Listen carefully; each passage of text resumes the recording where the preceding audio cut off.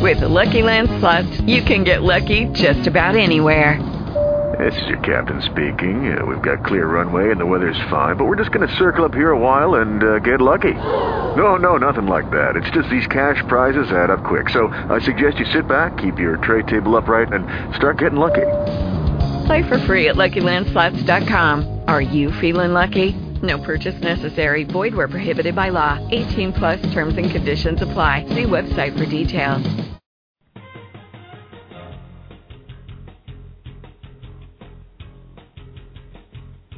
Today, here on Cincy Business Talk with Mike Roth, Cincinnati's most experienced Sandler trainer. We'll be talking to business leaders about how they have grown their businesses and people. We discuss new strategies, tactics, and philosophies which lead to positive growth in our marketplace. Our program is sponsored by Sandler Training by Roth & Associates. Each week, we'll talk with our best Cincinnati area top executives about their tools and insights.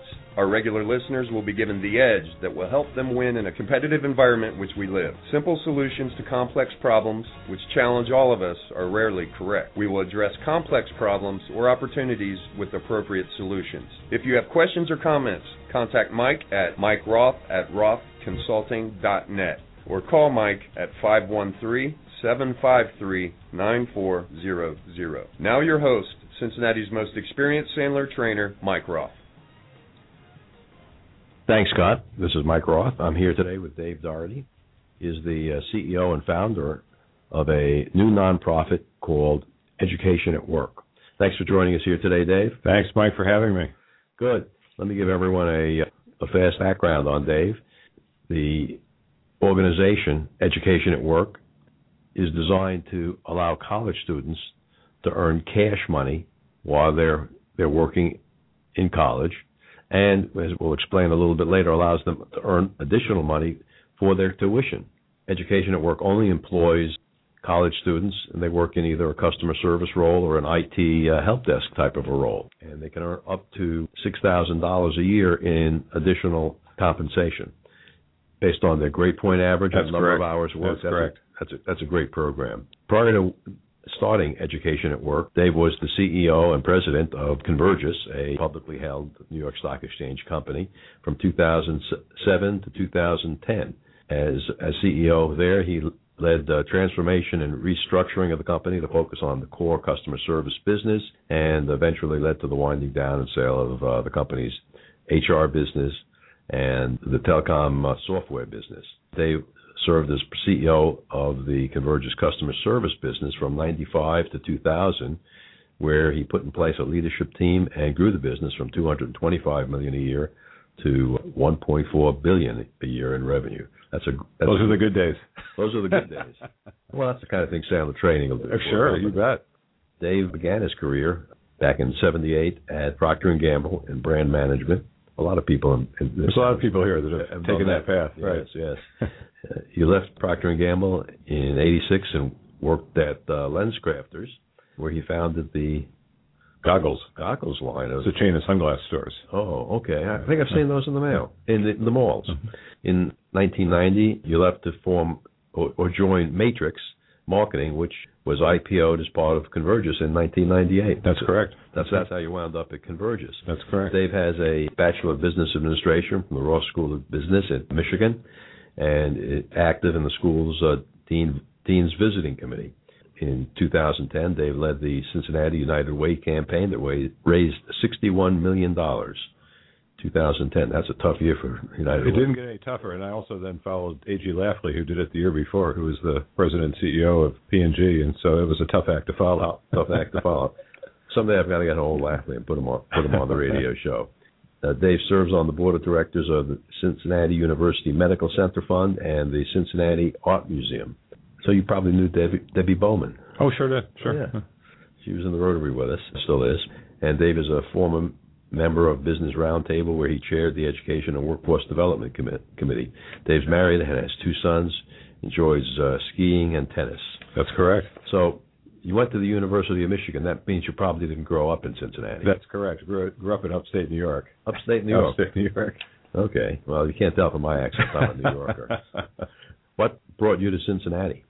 Well, it was the opportunity to work for Procter & Gamble, like so many folks have gotten here to Cincinnati. And, to this day, I never look back on that experience. I mean, it's such a great company to work for, and you learn so many terrific skills that you end up taking with you for the rest of your career, whether it's, how to write that famous one-page memo or how to communicate and put your thoughts together, how to manage and lead people. P&G is just one of the great training grounds. So I was fortunate enough to start my career there.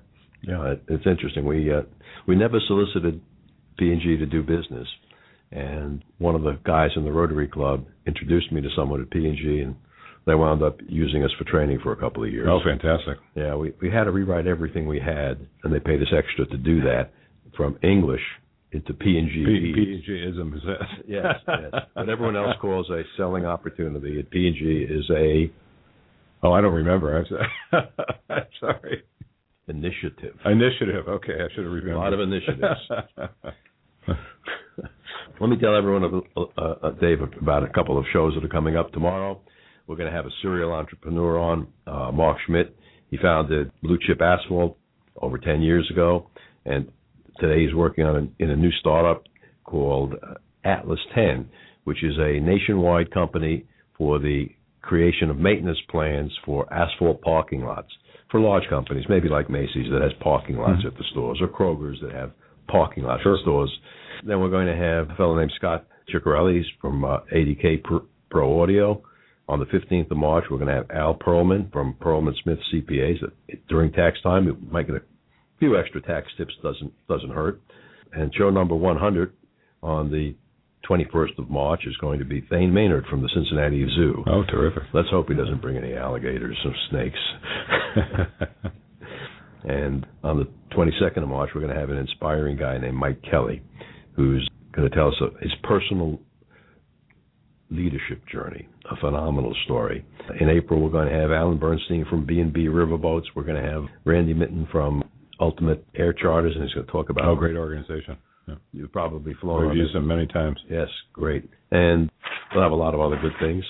End of March on the 27th, we're going to have another one-day cold call camp here in Cincinnati. If you're interested in that for yourself or your company, call us at the office at 513-753-9400, extension 106, and Carmen can get you the details on that. Dave, why don't you tell us a little bit more about education at work, and how did this idea come to be? Well, great question, Mike. I have always been passionate about education. You see a number of things in my background are educational-related things that I historically been involved in. I'm still involved in today. And so once I retired from Convergys, what I was looking for is an opportunity to take my business experience and apply it to an area that I'm really passionate about, which in this case is education, and really trying to solve some of what I think are some of the big issues in education. So we formed Education at Work. We took our first calls in August of last year. We're a 501c3. We're a nonprofit. We can talk about those choices. That was a choice we made, and it enables us to do a lot of things that actually, at the end of the day, are very good for the students. So what we do is we hire college students to do customer service work for companies. We're doing that work today for companies like Macy's, Bantif, which is a spinoff of Fifth Third, Cincinnati Bell. The credit card processing. Credit card processing business, right. Mm-hmm. And so our folks, like the example for Macy's, are helping support their e-commerce site. So if you're on their e-commerce site as a customer and you're having trouble, you can't find what you're looking for, you're concerned about the status of your order, you're having trouble with your credit card going through, our folks will help you complete that transaction. So kind of mainstream kind of customer service work. We only hire college students to do the work. They get paid $9 an hour to do the work. Mm-hmm. And then this is where the nonprofit piece comes. We essentially take all of what would traditionally be the profit that we get for doing these services for the company and put it into a tuition assistance fund for these students. So on top of the $9, they can earn up to the maximum of $6,000 more dollars in tuition assistance. And if you can do the math, that combination of those two things, we believe we've got a chance to kind of fund 100% of the gap that a lot of these students face in funding their education. So the goal is to actually get them through college and have no debt, which is very different than today, where the average student is graduating with about $27,000 of debt. So the $6,000 that they get is paid to their college in pre-tax dollars, so they don't have to pay. Correct. We're using what a traditional employer would use in terms of their tuition reimbursement program. Again, it's approved by the IRS. Up to $6,000 of those dollars can pass to the student tax-free, so they get the bang of 100 cents on the dollar on those dollars to pay for their college. Mm-hmm. The value prop for companies that's got a lot of these companies very interested is we've actually been able to price the service to these companies at a price that's very competitive to where many of these companies today are having that work done offshore or in countries like India, Philippines, Latin America. Mm-hmm. So a big part of this is to these companies, hey, bring those dollars back here, those same dollars you're spending, use them to create a job for a college student and help these college students get through college in a more affordable way. And oh, by the way, you get better service for your customers. Mm-hmm. And we've got now the metrics, the work that we're doing, that we're demonstrating these college students can do and deliver better customer service experience than what these companies are getting in countries like the Philippines and India. Mm. You should talk to Sony as a prospect. We'd love to. Yeah, my regular machine is a new Sony Windows 8. Mm. So I'm sorry, I was just going to say that just the last piece on just the end goal of the organization, and we don't have examples of this yet, but we will hopefully here in the next few months when our first group of students get their degree and kind of move to the workforce, is ideally we want to get as many of these students placed once they get their degree in full-time employment working for many of these companies that we're doing work for today. So in an ideal world, we've taken a student who may not had a chance to get through college, get him through college, get him out with no debt, and then get him placed and working in a company that they may never even dream that they had an opportunity to work in. To me, that's the ultimate success. That's a fantastic opportunity for the students. Now, Dave has agreed to take questions, so if you have any questions, you can call in on 646-595-4916. We'll be able to screen the calls during the commercial break. Let me ask you one more question before we go to a commercial, maybe two. Dave, how many seats do you have, or how many employees do you have working for you now who are students? Well, we've been going just a little over 6 months. We have over 200 students already working for us. We have about 25 full-time staff, so in total, probably about 225 people in the organization today. We're drawing students from 20 different colleges. So you have to be going to college and taking at least one class in an accredited school. I didn't even know we had 20 colleges. Oh, we do. And because we say we don't want to discriminate. So you pick your choice of college. It has to be accredited. So that means the traditional schools like University of Cincinnati or Xavier, but it also is the non-traditional schools, the online schools, or even the for-profit schools. As long as they're accredited and you qualify for the job, we'll support you. Okay, something like the Union Institute. Yes, sure. Yeah, we had them on the show a couple of months ago. And so today, the biggest portion of our students are coming from the University of Cincinnati. No surprise, they're the biggest university in the region. Yeah. But we've got 19 others that we're getting students from. Yeah, well, you're conveniently located in Norwood. That's close. So it's close for University of Cincinnati and for Xavier. We'd love to have more Xavier students. Okay, well, if a Xavier student is listening, tell everyone else. Yeah, please do.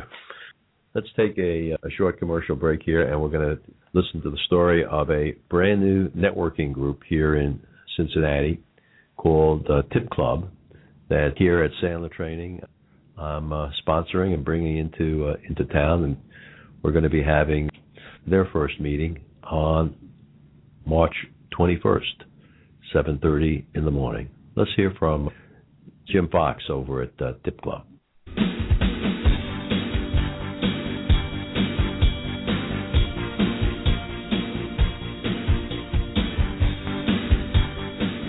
Hi, I'm Jimmy Fox of Tip Club. Tip Club is a professional networking organization whose members help each other succeed. We meet once per month and provide a forum where business-to-business professionals are able to connect with more desirable opportunities and build long-term strategic partnerships. I'm inviting Cincinnati Business Talk listeners to come to our free networking event. You'll have the opportunity to meet new people, share leads and referrals, and grow your business through strategic alliances. Membership in our Cincinnati group is open to only one person per specific trade or occupation. Business-to-business professionals only, please. We do not accept multi-level marketing or recruiting-driven memberships. This is our only group in Cincinnati. We'll meet on the third Thursday of the month from 7:30 to 9 a.m. at Sandler Training by Roth & Associates, 4357 Ferguson Drive, Cincinnati, Ohio. This month we will meet on Thursday, March 21st. If you'd like to reserve a seat, please go to www.tipclub.com and click on the Events tab. Then just scroll down the list of events until you come to the Cincinnati event. Or you may call 1-800-798-0270. That's 1-800-798-0270. Thank you, and we look forward to seeing you on the 21st.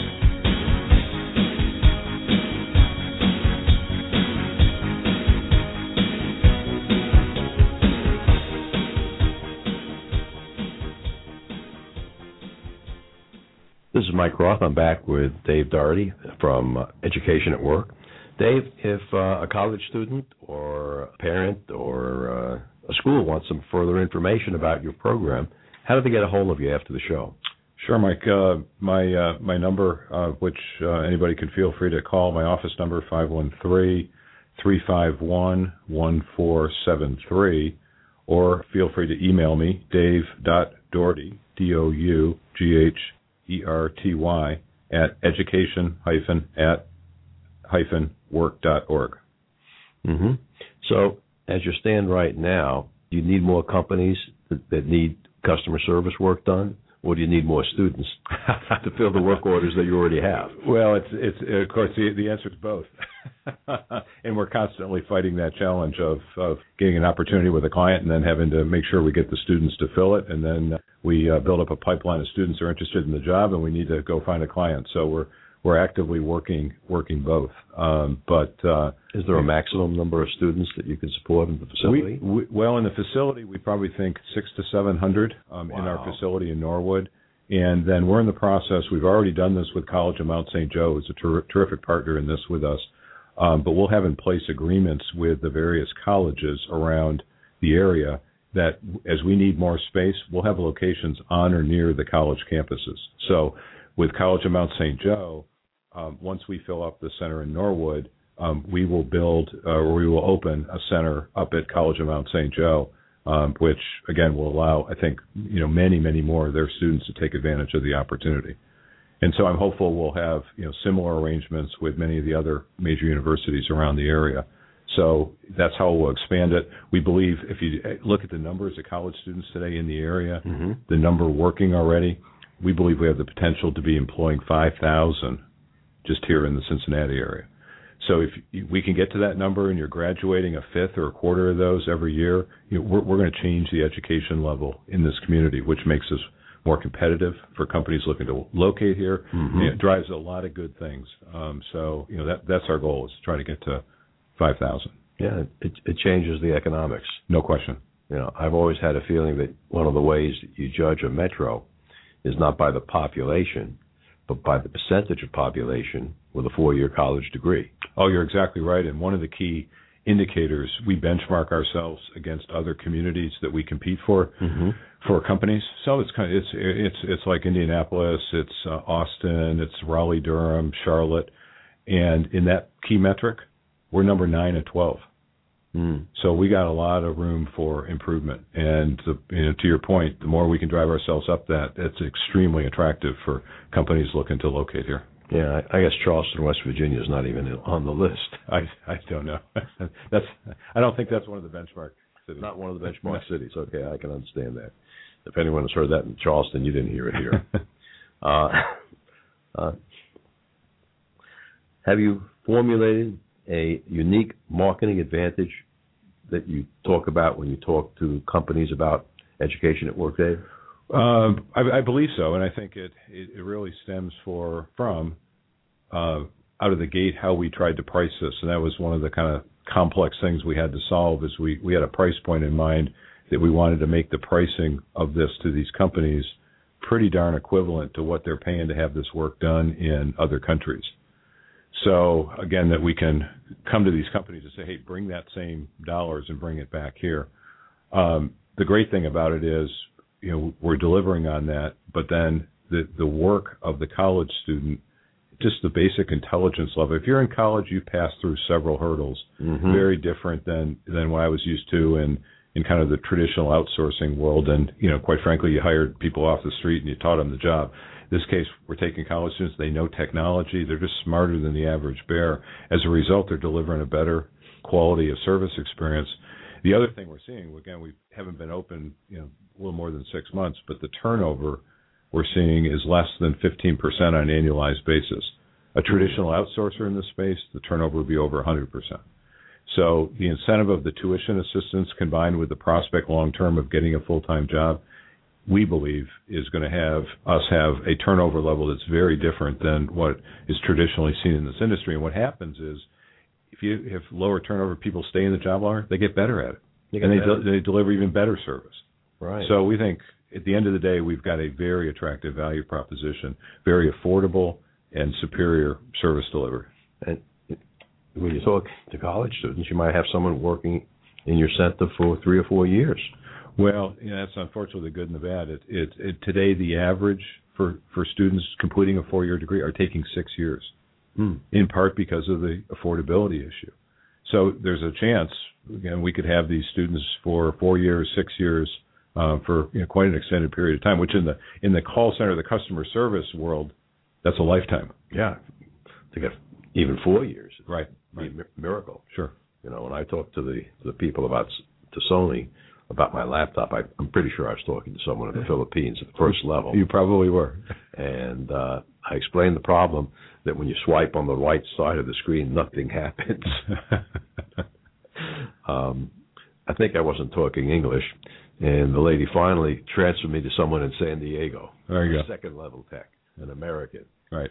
And 5 minutes with that guy, he said, "Oh yeah, the screen is broken. Let me send you a box to ship it back to Sony." Well, we're seeing it with the work that we're doing for the the companies that I mentioned. Our call, we do more. We handle more calls per hour. We're more productive than the offshore providers, and a lot of it has to do with the language and just understanding the context in which the American consumer is dealing with the American idiom, which is in their head. Yes, the language and the logic system that gets beat into us from the time we're little guys, 3 and 4 years old, watching TV, until you're 40 or 50 or more, and you have a certain level of expectation of understanding, right? Which is one of the beauties of this country. Yes. So, how do you find companies, or are they finding you? Well, a little bit of both. I mean, we are being pretty aggressive about getting out there and telling our story. I got to tell you, though, it's one of the beauties of starting up an organization like this here in Cincinnati. We've got 9 Fortune 500 companies headquartered here. And there's not many startups that start out of the gate with their first client as Macy's. And that speaks to, what I think this corporate community is like, that they are interested in helping ventures like this, nonprofit organizations that, again, could get them as a customer that, gets us off on a great footing going forward. And so, that's been, a great beginning to our success. Okay, well, how many other publicly held companies do you have as clients now? Well, Vantif and Cincinnati Bell, and we're working in discussions with a large number of firms here locally, as well as other Fortune 500 type companies. We want a portfolio of client companies that, back to my earlier point, are companies actually that these students, once they get their degree, would like to work for. So companies like a Macy's, companies like a P&G, a Kroger, those are the kind of companies we want to have as our portfolio of clients to do great work for them, but also to be potential long-term employers for these students. It makes a lot of sense. So do you yourself have salespeople at Education at Work? Me. You're the sales team. Myself, and I've got one other fellow, Tim White, who's our Vice President of Business Development. The two of us really are the ones that are doing most of the sales effort at this point. And this is a sale that you want to start with the CEO or somebody in the very high levels of the company. And so I think I need to be personally involved to be able to to make that connection and to begin the sales process. What do you see as the obstacles to companies using education at work? Well, hopefully not many if we've crafted the value proposition correctly. But, the thing is, customer service operations are complex things. There's a lot of technology. It has to all be connected to the telephony system and your IT system. And so, once you get that embedded, whether it's in your own internal operations or with another provider, it's not the easiest thing to say, oh, we're going to go start up another provider in this space. And so I give the folks at Macy's credit for being willing to take a risk on us. It was a big undertaking on their side to be able to stand up somebody else to support them. It's no easy task. So how long did it take from the time Macy's said we'd like to move forward to the time that you could take the first telephone call? I think we signed our contract in May or June, and we then immediately began hiring the students. The students then went through a 4-week training program. In parallel, we were working the technology piece, getting the infrastructure piece, right, getting the connections, getting the PCs. Cincinnati Bell Technology Service has been a great partner for us in that we're using a thin client solution, so we don't have a PC at the desktop. We're just taking direct access from the Macy's systems, downloading the images that we need to the desktop for the student. And then we took our first call August 13th. And Deontay Judkins, a UC student, African-American young man, a chemistry major, a 4.0 student who's pre-med. And he took the first call, and we were all huddled around him and taking pictures and everything. And after the call, I asked him, I said, so, Deontay, what was it like? And he turned to me and he said, without missing a beat, piece of cake compared to chemistry. Well, you need good people at customer service. You sure do. We got them. And all the web transactions for all the companies just means more and more trouble are going to be set up. No question. Yeah. Do you have a long-term strategic plan beyond going to the local colleges? Are you ever thinking of taking this thing national in scope? There's no question about it. We've got a great board who has been able to put together, who's advising me on this. And the idea is we get it right here in Cincinnati, the headquarters facility with the satellite locations that I talked about, employing, again, hopefully multiple thousands of students here. And then literally we take it around the country to major city after major city around the country. We believe, again, if you look at the numbers of college students today that are working that could use this kind of opportunity, we believe we've got the potential that we could eventually, with expansion nationally, be employing more than 100,000 students. So again, on a national level, that could start to make a difference for us, as a country, in terms of our education level. Education level and quality of service for companies all around the company in every part of the economy. No question. Well, the other piece of it, we didn't really talk about it yet, is just doing this job, you build skills that you take with you the rest of your career. And that's one of the things I heard. We experienced this at Convergys. I heard this as I went out and talked to a lot of company leaders as I was putting this together. And they were saying, unfortunately, a lot of the graduates today still don't have the skills that we need them to have to be effective in today's workforce. How to communicate, how to problem solve, critical thinking, working effectively as part of a team. Guess what? The call center job, it's a tough job, but you learn those skills. Showing up every day at work. Right. Well, it was interesting. I was up at University of Cincinnati not too long, meeting with Dr. Ono, explaining this concept to him, and he's very excited about it, and he's a great champion for us. But I started to go through and talk to him about the skills that you learn in the call center job, and he stopped me. He said, you don't need to sell me on the call center job. He said, I put my way through college working in a call center. Oh, really? So I said that to our students. I said, maybe you too could be a college president someday. That's great.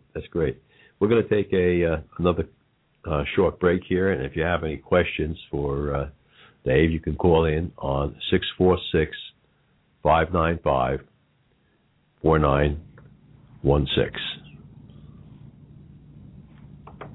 This is Mike Roth, Cincinnati's most experienced Sandler trainer. At the first sign of trouble, there are 3 types of business leader. The first type of leader is like a turtle. He pulls his head and tail in and hides in his shell. Turtles hunker down, just trying to survive. The second type of leader is an opportunist. They're like eagles. Eagles spread their wings and take advantage of the winds. They catch the storm wind and rise to new heights. The third group, between turtles and eagles, are called turkeys. Turkeys are average and anxious. They huddle together and move. They never soar. However, turkeys are easy prey for those who seize the opportunity and soar. If someone in your industry goes out of business, are you going to get the business? The question is, which type of leader are you? Will you seize the opportunities to take market share and grow, or will your fate be like the turkeys?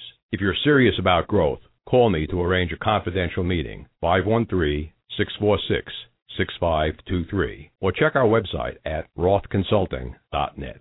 Hi, this is Mike Roth, founder of Sandler Training by Roth & Associates, the most experienced Sandler sales trainer in Cincinnati. You've heard our commercials about sales and sales management, but you haven't made the call for some reason. Maybe you're having your best year ever. Maybe you think a sales development company won't work in your industry. You're different. I wish I had a nickel for every time I heard that. Maybe you're afraid that if you called, you'd buy something. If you're happy with all your sales and profits and believe you have all the answers, or simply don't see yourself investing in yourself or your people, then don't make the call. We have nothing for you. For over 20 years, we've been coaching, mentoring business owners and sales professionals who are serious about their careers. So if you believe that Sandler Sales Training might make you better, faster, meaner, and stronger, call me at 513-646-6523 or register for our next open house. Roth & Associates, the most experienced sales trainer in Cincinnati. You can check us at www.rothconsulting.net. This is Mike, and I'm back with Dave Dougherty from Education at Work. Dave, we have a theory of operation here that complex problems can only be solved by complex solutions. If you try a simple solution on a complex problem, invariably it's wrong.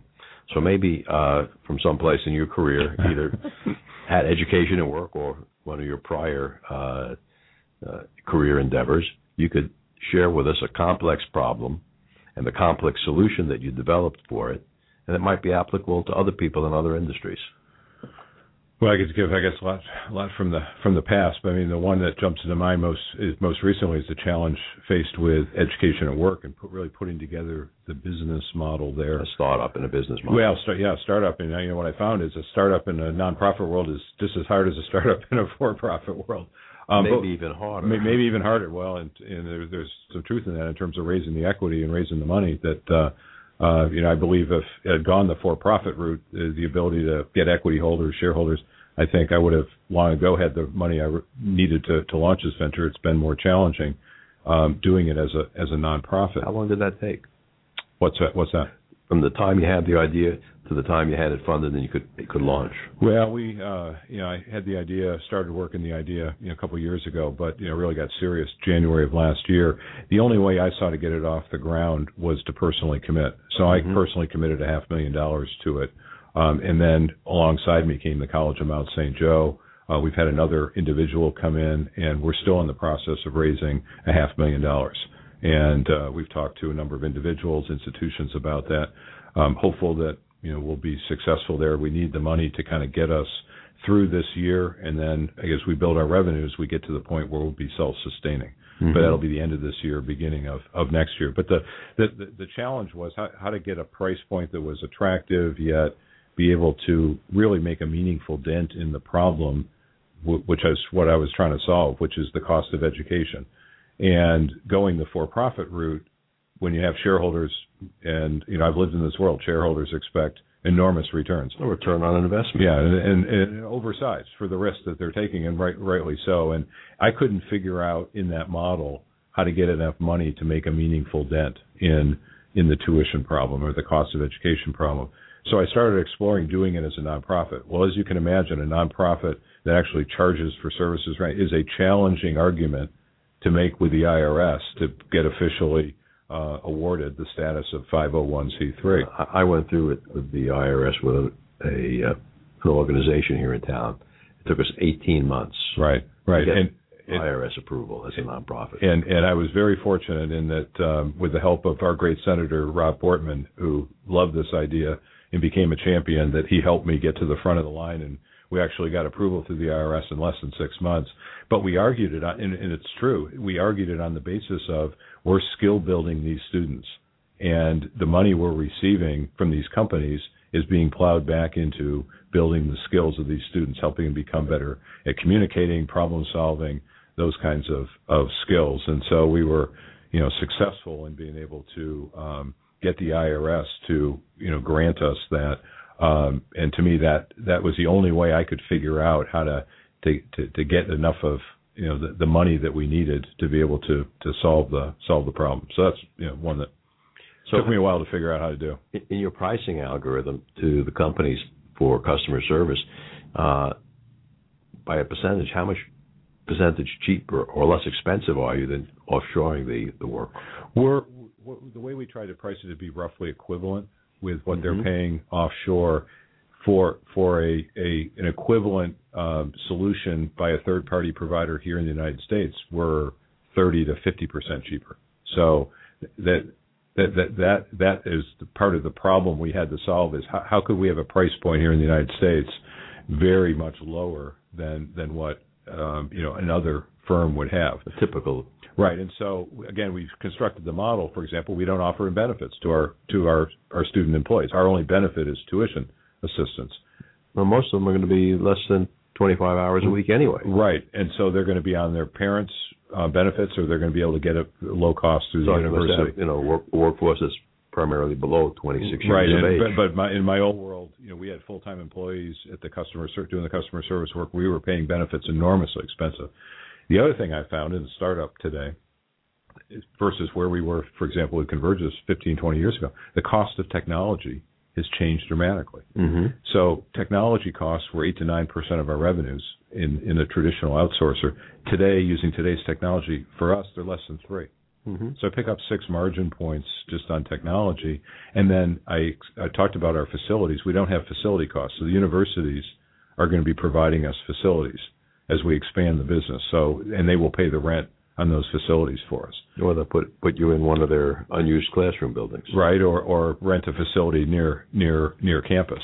And you say, well, why would the university do that? Well, the university do that if they have 500 students working in that center near their campus. They know, and we've been able to demonstrate, we're going to pay on average at least $3,000 to each student each year in tuition. Well, that's $1.5 million. They know they're going to get back in their pocket in tuition. So this works very well for the universities, and they're very excited about that value proposition. Interesting. And you said College of St. Mary's was one of the initial... College of Mount St. Joe. Mount St. Joe was one of the initial investors, so they must have been one of the first people you talked to about it? I did, and again, they terrific college.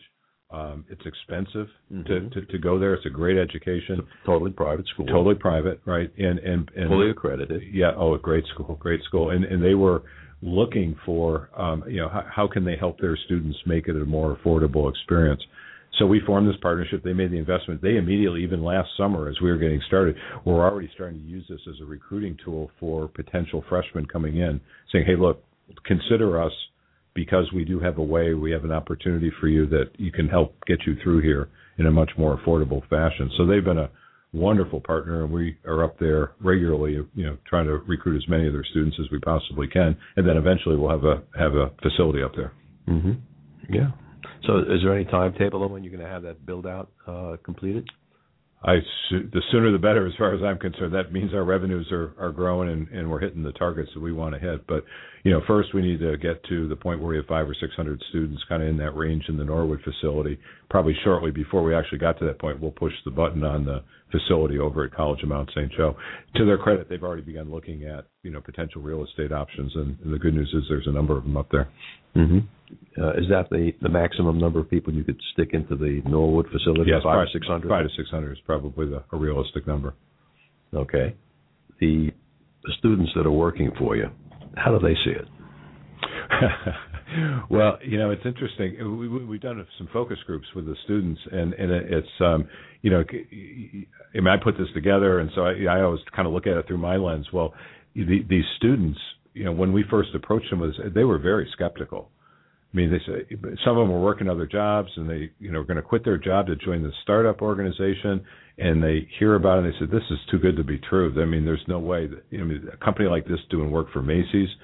And so the first class, we did the focus group, and this one woman in there took us through kind of her experience, and she said at one point, Macy's, and then all of a sudden one day the Macy's client showed up, and she really was working on the Macy's program, and she said, "I'd never dreamed that could happen." And then we paid our first rounds of tuition assistance here just a couple of weeks ago, and so that again I think further validates in the student's mind this is for real, and it is good, and it is a good thing. And we had a great celebration. We had the students that had gotten the tuition assistance. We had parents there, parents crying. Actually, our client Macy's even had people come down. They were crying.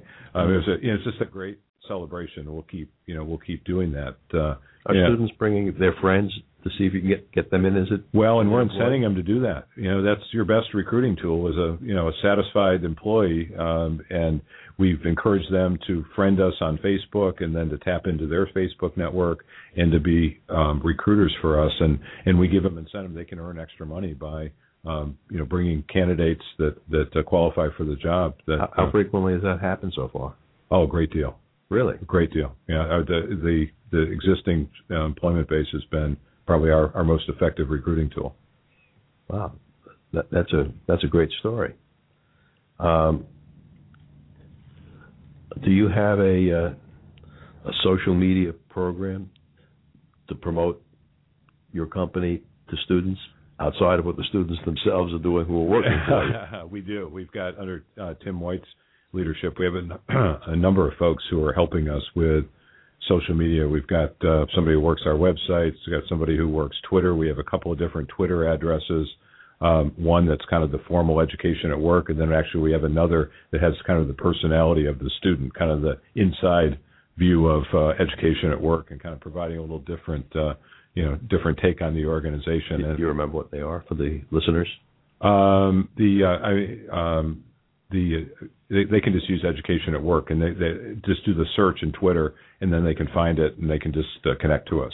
Okay. Similar in Facebook, it's just education at work. They can find us. So no, we're using those tools. As you can imagine, our target audience being the student, we got to be very, very savvy in those in those areas, and we got a great team of folks that are working it. That's great. Again, they did agree to take some questions. So if you have questions, you can give us a call here at 646-595-4916. And we're going to listen to a Sandler Rule, and then we'll be right back. We're going to listen to Sandler Rule number 47.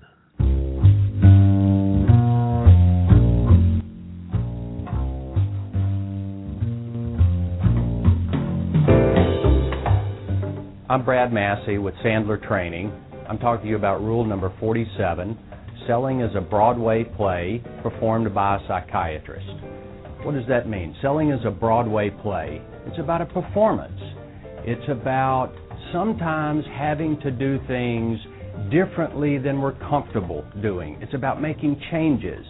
Sometimes I need to speak with enthusiasm and excitement. Sometimes I need to speak more subtly and articulately, and I need to explain things deeper. Performance by a psychiatrist. What does psychiatry have to do with this rule?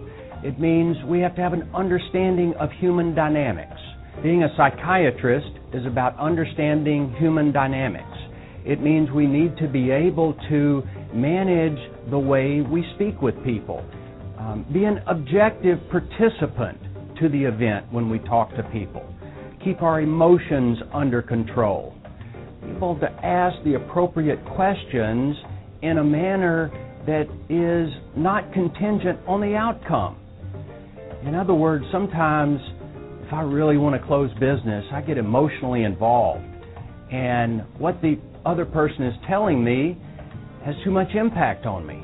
I just need to understand that there's a process in how we go about interacting with people.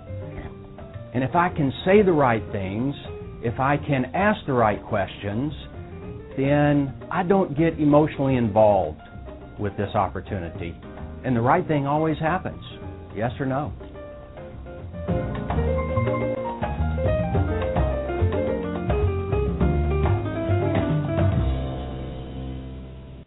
This is Mike Roth. I'm back with Dave Dougherty from Education at Work. Dave, I always like to ask experienced leaders like yourself if they'd share with our audience of other leaders, or potential leaders, perhaps a leadership tip or two. That's something that you've learned from your own experience out there in the real world. Well, you've probably heard this one, many times from many folks, but I just can't emphasize it enough. I mean, to me, the ultimate key to success is hire great people. I mean, that's job one, and you got to build a great team. And I've been fortunate enough in many stops along the way to be able to attract, develop a great team, and probably emphasis on not only attract but to develop. I think the leader's responsibility is you've got somebody's career in your hands, and you've got to work hard to make sure that you bring them along and you develop them to their fullest potential. And second, I guess, would be as a leader that you've got to inspire them and you got to walk the talk. You can't say one thing and do something else. I'm a big believer in being a role model for my folks and really not asking them to do anything that I personally won't do. I guess the last one that's kind of relevant for today's world that I've kind of learned is you get quite often irritating emails or something that really makes you mad, and I now have my 24-hour rule. Somebody once told me that if it feels good to respond, you shouldn't respond. You shouldn't send it. And so, I found just to be patient, to think about it, sleep on it for 24 hours, you find your response is very different than what it was if you would have sent it 5 minutes after you got that email. Yeah, I have kind of the same rule. When I get something that hits me underneath the fingernail in an email, I'll read it and put it into a holding file. There you go. Right. Sometimes I've been known to actually write the response. Sure, you can do that as long as you don't send it. I put it into another holding file. Right. The next day when I get a chance to read it, I said, "Oh my God, I shouldn't have written Thank that." goodness I didn't send that. Right. So right. I've learned that lesson, and I encourage others to do the same and hold off. We have a process here we call sales efficiency, and one of the 3 steps, everything in Sandler's and triangles, is get the right people, because we can't train people who aren't trainable. Sure. And there's a substantial number of people, maybe 5%, working in sales or who want to be in sales who aren't trainable. The second step is to have a great process. That's the Sandler psychological selling process. And the third step is to have a great strategy. Sure. And only great leaders can give great strategies. When you have all 3, you have a company that excels. Right. And grows much faster than average in the industry. Well, I think it's in your second point, but great strategy. You do need a great strategy, but of course, a great strategy executed badly doesn't work. And That's so right. The execution piece is a great strategy. So critical. Using poor people results in failure. Right. Can't do that. Right. So building a strong team, critical component. Right. Set you up for success. Right. Right. When you look at your nonprofit today, is there anyone else in America doing anything like Education at Work? I've been asked that question a lot. We've done a lot of searching. We haven't found anybody. If there's somebody out there that knows of an organization, we'd like to know about them and figure out if there's a way for us to work together. The only thing closest that I've found is companies hire college students as interns, and we'll bring them into their organization. We're different in the fact that again, they're still taking classes while they're working for us. But the big thing that's very different is the tuition assistance model. Mm-hmm. Most employers in an internship, again, it's for a limited period of time, usually doesn't have anything close to what we're providing in terms of tuition assistance. Yeah, some of those internships are some cases unpaid. Unpaid, yeah. Right. So that's really the only thing we've been able to find to date that we think this is what we're doing is quite unique. But again, if there's a organization out there that's kind of in and around this space, we certainly would like to know about it. Mm-hmm. They're working today with 20 colleges, universities in the Cincinnati marketplace. That's great. Right. Have you ever counted up how many total educational institutions there are that you could work with? That number here in Cincinnati, I'm guessing is probably what I'm doing is I'm the Cincinnati region, so it's that includes Northern Kentucky, Cincinnati. It's the 12 counties that make up the MSA. I'm guessing there's probably 100. Mm-hmm. colleges. Do you have people from Northern Kentucky coming up to Norwood to work with you? We do. Actually, we have a fair number of NKU students, which NKU, another great school. And we've got already, that's a long haul for them, but we've got a pretty significant number of those students. And did the river get wider? 350 miles wide? Well, I mean, again, for a college student, a lot of times have challenge. So, I mean, fair number. I mean, some of our students have cars, but a lot don't. Mm-hmm. And so, having to figure out how to carpool or use public transportation, it's challenging, for those students. But to their credit, they're doing it. And I'm hopeful that, again, NKU ends up being one of the colleges that we end up with a location, right on or near their campus. That would be great.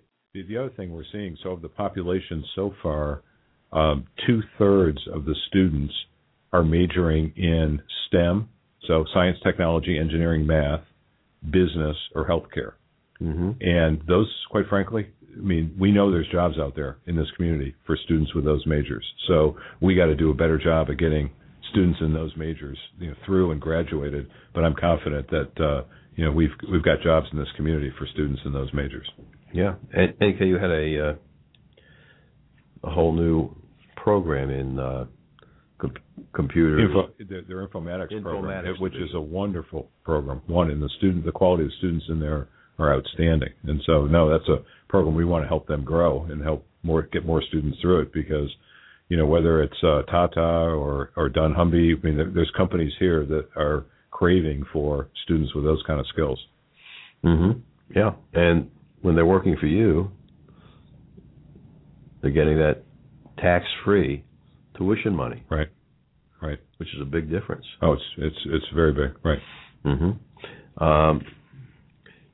When you talk to additional companies that may have customer service work for you, what's the biggest objection you hear? Well, historically was the way we typically sold these services back in my old company is a company kind of had to embrace the idea of outsourcing. Mm-hmm. So turning over their operations to a third party. Yeah. And that's quite a hurdle for a lot of companies. I mean, only about 20% or so of the addressable market are companies who have actually kind of embraced outsourcing. So we're fighting that battle. What we've been able to do here is very different. I mean, we will do traditional outsourcing, but we also do what we call staff augmentation work. So very much like a Manpower or a Kelly agency, mm-hmm. we hire the students, they're on our payroll, so they get access to our tuition assistance. But in the example I used with Vantif, that's the relationship we have with them. Our students actually are going to work in their facility. So that effectively opens up any company that needs part-time employees that would consider a college student. So for customer service or sales support, marketing, analyst roles. So you're actually sending people up to the Vantis location. Correct. To do the work. Correct. But they're on our payroll, and so they have access to our tuition assistance. Very much how a Kelly or a Manpower works, but they don't offer that tuition assistance, and they don't usually hire college students. That's a really good operational one. I didn't realize that. I thought you were doing the Vantif work down there at your center in Norwood. Right. No, we're doing it. It was sending. So the student has to have transportation to get up to. Yes, they do. And right. And we can potentially help them with it if we got enough of a critical mass. But in the case of Vantif, so far, all those students have their own transportation. But of course, what that does is effectively means we can sell to almost any company. Almost any company wants some number of part-time employees, and we've got the opportunity to be able to provide those employees to them. So if you had a company that had a position for 2 or 3 people in northern Kentucky, we could hire students and they could work in northern Kentucky, yes.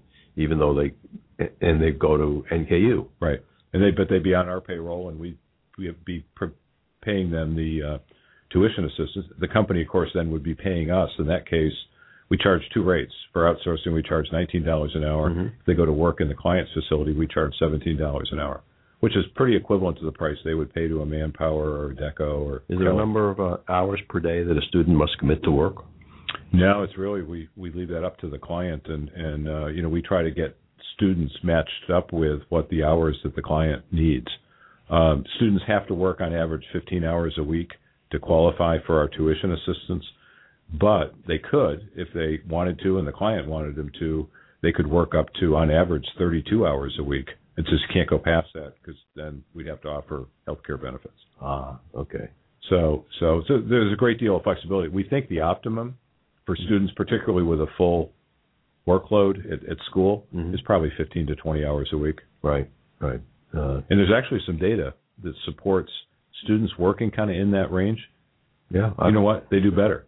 Their grade points are higher than those who don't, because I think it forces a structure and a discipline for them to learn how to manage their time. And in fact, they end up doing better. They end up doing better in school. Yeah, I worked in college in the marketing department, about 10 or 15 hours a week. Okay. It was a great experience that I could never have duplicated. Sure. I worked for the son of the originator of Pan Am Airways. Oh, that goes back a while. Yeah, well, it was the son of the originator. Oh, okay. He was a college professor at City College in New York, and he was an interesting guy. Yeah. Learned more about marketing from those two professors that I worked for than I did from my marketing course in school.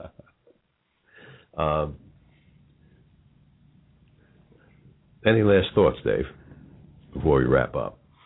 Well, one, I just appreciate you, Mike, having me on and helping me get the word out for education at work, and to companies out there that potentially would be interested in exploring this. We'd love to talk to you, and then equally important, parents that have students or students themselves that are listening to this. You can go online and you could get right to our application, and we'd welcome the opportunity to get as many of the students looking at this as an employment opportunity. And the website again was?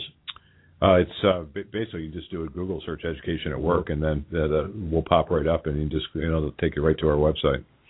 Good, Dave. I appreciate you being here today, and I'm going to give you a copy of Sandler's first book over there. You Can't Teach a Kid to Ride a Bike, at a seminar. That's terrific. A simple explanation in the first 15 chapters, anyway, of the Sandler selling system. Okay. If you want to read the book the way Dave actually wrote it before the ghostwriter manipulated it, read chapter 2 before you read chapter 1. Okay, I will. Okay. Because that's the way he wrote it. And then after you finish chapter 15, fasten your seatbelt, because chapter 16 was probably 1,000 pages further in the manuscript. Okay. And the ghostwriter cut those 1,000 pages out. And Sandler insisted on putting that in because it was necessary. Okay. Well, thank you. And that book has been around probably for 12 or 15 years. Every year probably sells 10,000 copies. It's a great book. Dave, again, thanks for being our guest here on Cincinnati Business Talk Radio. And I'm going to ask Scott to take it away.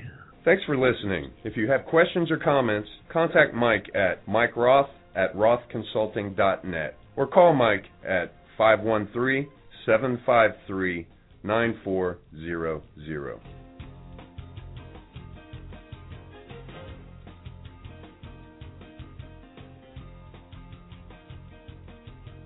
It is Ryan here, and I have a question for you. What do you do when you win?